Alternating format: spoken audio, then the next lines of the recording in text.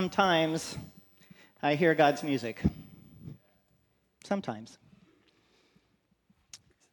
And there just aren't words.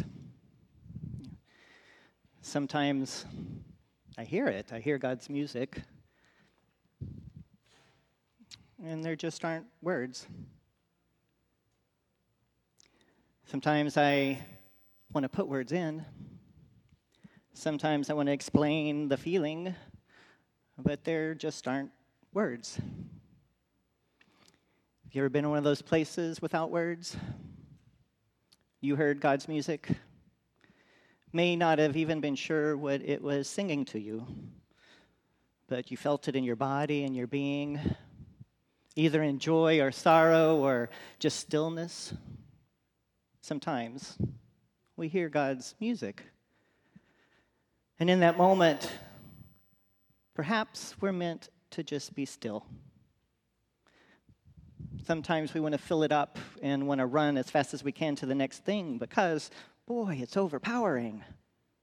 It's overwhelming just to sit in the moment that we hear God's music in our life. It can happen at strange times and strange places. I remember being in a hospital room at the bedside at a death, and the overwhelming feeling was joy. And there just weren't words. We just had to sit with God's music. Sometimes we hear that music and we want to rush away. I've heard that music walking into a river when I thought I'd been abandoned by my family. And in the middle of that river, the Guadalupe, feeling warm and God's love. And it surrounded me in a way that I couldn't have words to tell. So I didn't, because I didn't want people to think I was crazy. But sometimes we hear God's music in our lives. And it empowers us and strengthens us, heals us, gives us joy that we just don't have words for. It can sound jazzy, it can sound rocky, it can sound still. But within our soul, we've heard God's music. Today in the church, we celebrate what's called Trinity Sunday. It's that Sunday that we've been focusing on the actions of the disciples following Jesus' ascension. And we've been following along with them what it means to have a sense of Christ with them. And what does it mean to take action following that? And what words they put to it and how we explain it. And you may have known some of these in your traditions. You might have said Father, Son, and Holy Ghost to describe that which we can't really describe. You might have heard Creator, Redeemer, and Sustainer. You might have heard Christ, Creator, Christ, and Comforter. All words meant to try and put some sort of name to something beyond our experience that we have no words for. But we still try and name it somehow. We still try and figure out what the experience is and try and make sense of it somehow. One of the great mystics of our time, Thomas Merton, writes about this experience, and I claim him as one of our queer people, one of our queer saints. Thomas Merton writes, "The deepest level of communication is not communication. It is communion. It is wordless, beyond speech, beyond concept. It is communion." When we're in that place of communion with no words, we want to still try and explain it because at times we want other people to know. You know, there's this loving God. There's this experience that can hold you so close and tightly and deeply that there just aren't enough words. There isn't enough praise. I'll tell you as best I can with my little words, but it's still not big enough. You may have felt it. I felt it one time when I was forgiven, when I thought there had been no hope. And in another situation where I forgave someone, where I thought there wasn't ever even a possibility I could come to that place. There just weren't words to describe how God was present, how that one wonderful being that we experience sometimes in different ways, that we have different names for the facets or the personalities or the aspects of God, that we cry, holy, holy, holy. It's a little messy. I wish it was easier to explain, but it's a mystery. And boy, sometimes it's just hard to tolerate mystery. We want to make it a little bit clearer so we can wrangle with it a little more, maybe be in control of it, instead of letting it continue to be a mystery that has power in our life. But what I find fascinating in this description of the Trinity, this description of who God has been for so many people over so many centuries, I find it fascinating that what we're describing is a God who is very, very relational. We're saying the support, the birther of all that is, wants to be in relationship. Wants to be in relationship even within God's self, that we have three aspects: Creator, Christ, and Comforter. This God of relationship seems somehow to be interdependent within itself and within us. Isn't that interesting? Interdependent, this relational God, this active love that's happening. Sometimes we're not sure how to be interdependent in our world. You know, we know what dominance is. We may know what giving up is. We may know what the word codependent is, but this is an image of interdependence, where everyone brings all they have to offer, all their vulnerabilities, all their strengths, all their little bitty weird nuances together and shares them. This God shows us this relationship even within God's self, and we call that the Trinity. We call that a relational being. But we still might suffer with the words a little bit. You might be a poet and you might try. I'm going to read you an excerpt from Dante. Y'all know Dante? He's not in the Bible. Just in case there's any confusion, Dante is not in the Bible. Some of the best images that people remember of heaven are from Dante, not Scripture. Some of the most horrific images of hell are from Dante, not Scripture. So when I quote from Dante this morning, I want you to know that he's not in the Bible, but he's a poet who's had this experience of not having words and tries to describe the Trinity. And this is the words that Dante uses to describe them. He says, "I have less power to speak than any infant, wetting its tongue yet at its mother's breast, of that living radiance. Within the depthless deep and clear existence of that abyss, a light, 3 circles shone, 3 in color, 1 in circumference, the second from the first, rainbow from rainbow, the third an exhalation of pure fire, equally breathed forth by the other 2. But oh, how much my words miss my conception, which is itself so far from what I saw that to call it feeble would be rank deception. O light eternal, fixed in itself alone, by itself alone understood, which from itself loves and glows, self-knowing and self-known. And I saw within the image of humanity. I yearn to know just how our image merges into that circle, how it finds there its place, its home. Expressing how inadequate it is, but trying to know the beauty, trying to express the love, trying to express the relationship with humanity somehow mysteriously right in the middle of all that is love.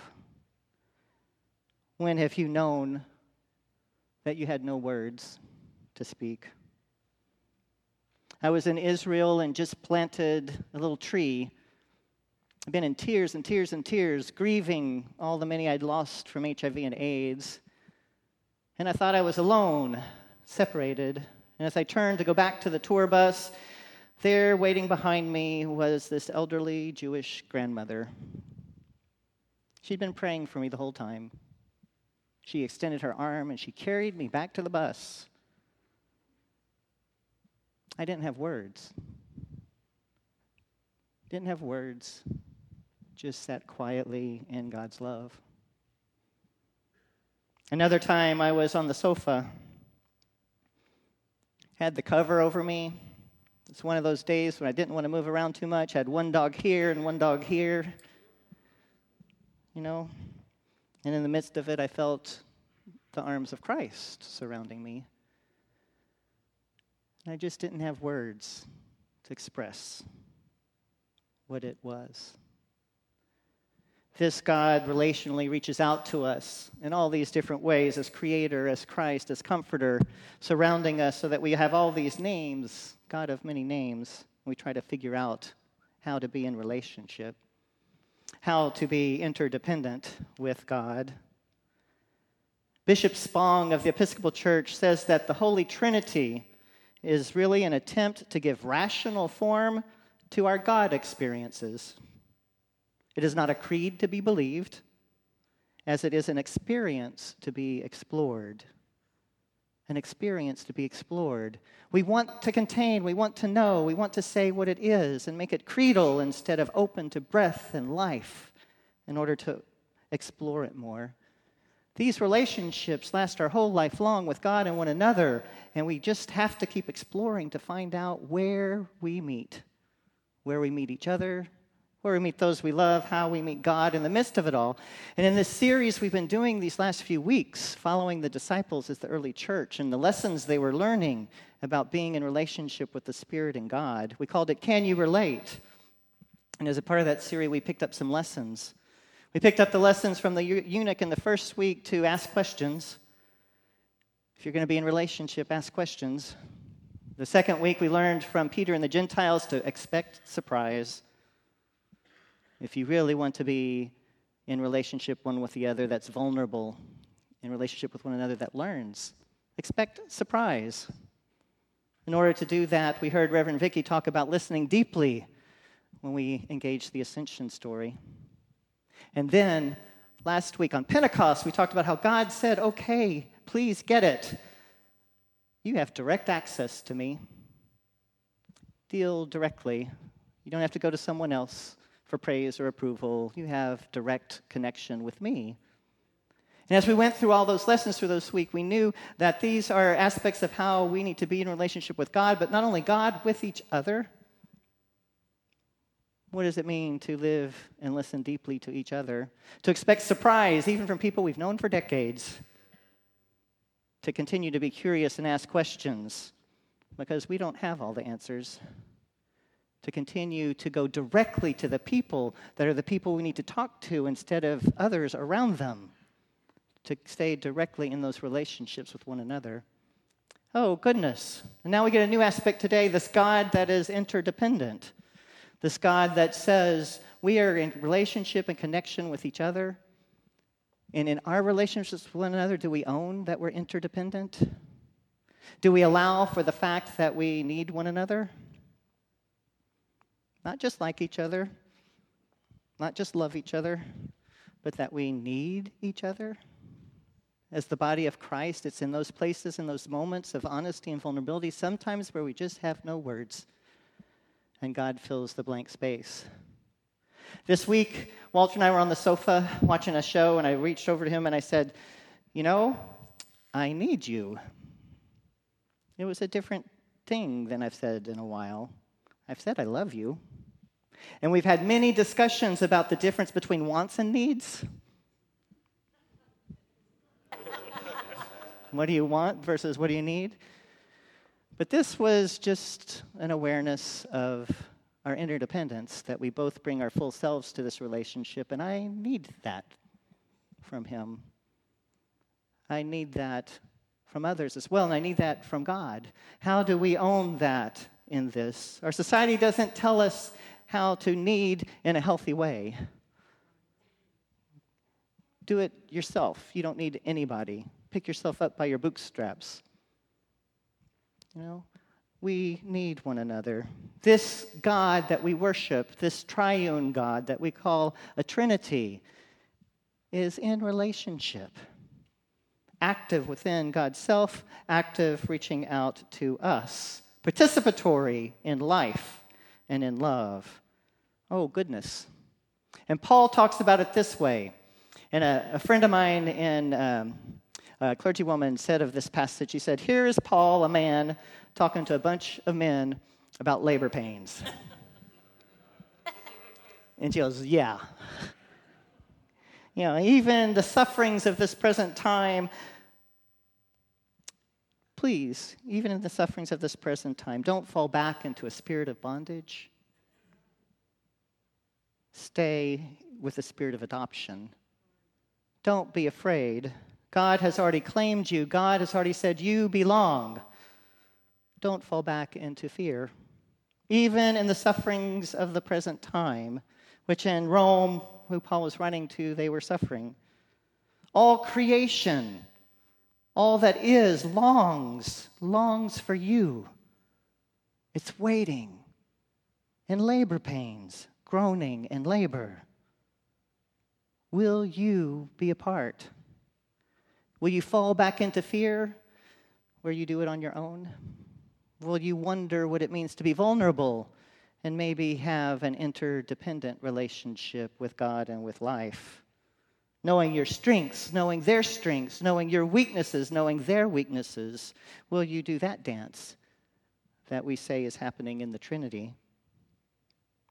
I love the way Meister Eckhart talks about it. He's a mystic from the Middle Ages, medieval times. He says, in the heart of the Trinity, the Creator laughs and gives birth to the child. The child laughs back at the Creator, and together they give birth to the Spirit.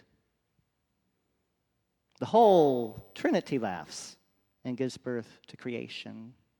And the joy of being in relationship with one another, and the joy of sharing back and forth the love that is present, creation erupts. Joy emerges. Laughter creates. This God is creating in a way of relating.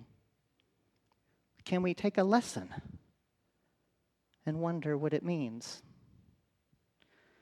Aren't there times in your life when you've experienced it, but you may not have words to say what it was? Don't run from that silence. The music of God. Sometimes we hear it. So if you listen strong enough and hear it and wonder about this Trinity that's supposed to be a way of exploring and not a way of explaining, that's supposed to open up your life, listen to these words from Shannon Kirshner. She's a reverend of the Lutheran tradition. She says, when you confess a belief in the triune God, you're saying God is not static, God is not monolithic. When you confess a triune God, you say that God both creates life out of chaos and walks on earth as Jesus. When you confess life in a triune God, you say that the one who was experiencing suffering of crucifixion at the same moment was experiencing the grief of a parent. When you say you trust in the triune God, you are claiming that the one who ascended into heaven is the same as the one who is always with you. The active God that's on the move and will be in the future, always reconciling all things made new. Can we hold it together that way? Can we not let the pieces fall apart? Can we not imagine ourselves separate, that we don't need any relationship with anyone or God at all? Can we trust in an interrelating God this much? This is the God that reaches out to us over and over again in the music, in sorrow, in joy, in sadness, always, always continuing to want to be in relationship, not just for those of you who've heard the music, but for the very next one who's waiting, in whose life you may be the music for which they have no words. Thanks be to God. Amen.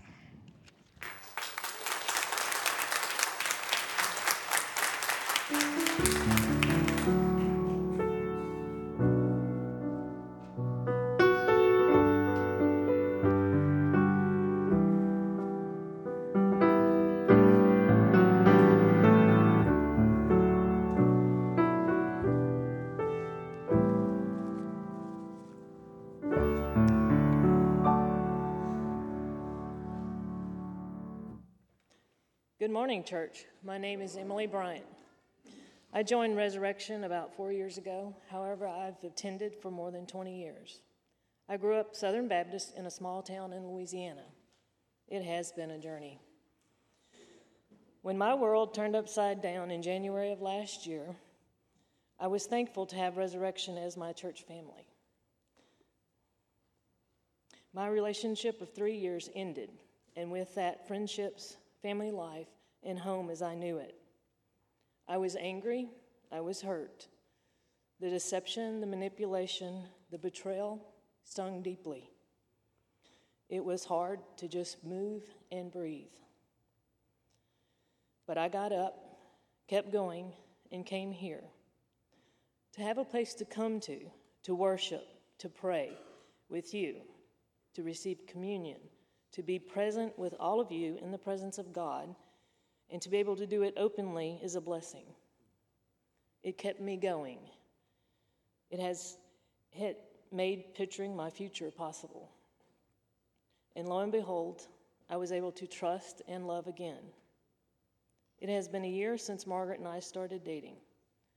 We attend this service regularly. We normally sit in the back. Our drive is 40 miles one way, so it's an all-day event for us. I give of myself to Resurrection through time with Campus Care, through ties, and attending regularly. I also share about Resurrection on a regular basis. Recently, Margaret and I went to Austin and Kerrville, and we made a point to bring our Got Love t-shirts to wear on the Sunday drive back. Those of you who follow us on Facebook know that we stop at Vineyards wherever we are. On that Sunday, we stopped at 5 Vineyards. You know we had to have communion. There were several inquiries and compliments about the Got Love shirts. This gave us opportunities to share with others about Resurrection. Each of us has many opportunities to give to our church family and home to keep the program supported and available for the future. I have received so much more from my church family than I can ever repay. It was you, the church, and my faith in God that helped me get through one of the most trying times of my life. Being in the presence of God with you to worship and share gave me strength to move forward in my life, enabled me to listen to what my anger was saying, and start to forgive. This is still a process. I have hope. Had I been in that small Louisiana town, would I have had the same support and understanding? Only God knows for sure. What I know is that support and understanding is here. I encourage you to take the opportunities to give of yourself in whatever way you can, so Resurrection can be here for the next person who walks through our doors in need, because they do every Sunday. Thank you, and God bless you.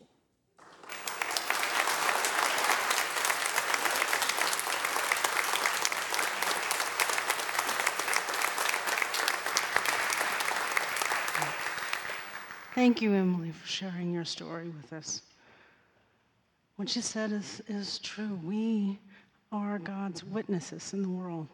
No matter where we are sent out to be witnesses in our hurt and in our joy. So as we prepare to give today, I ask you to take Emily's story with you. It's true. Every single Sunday, there is someone who finds us for the first time. It is your giving that makes it possible to open the doors each week so that we can be a place where people can heal, where they can find love. So as the ushers come, prepare your gifts.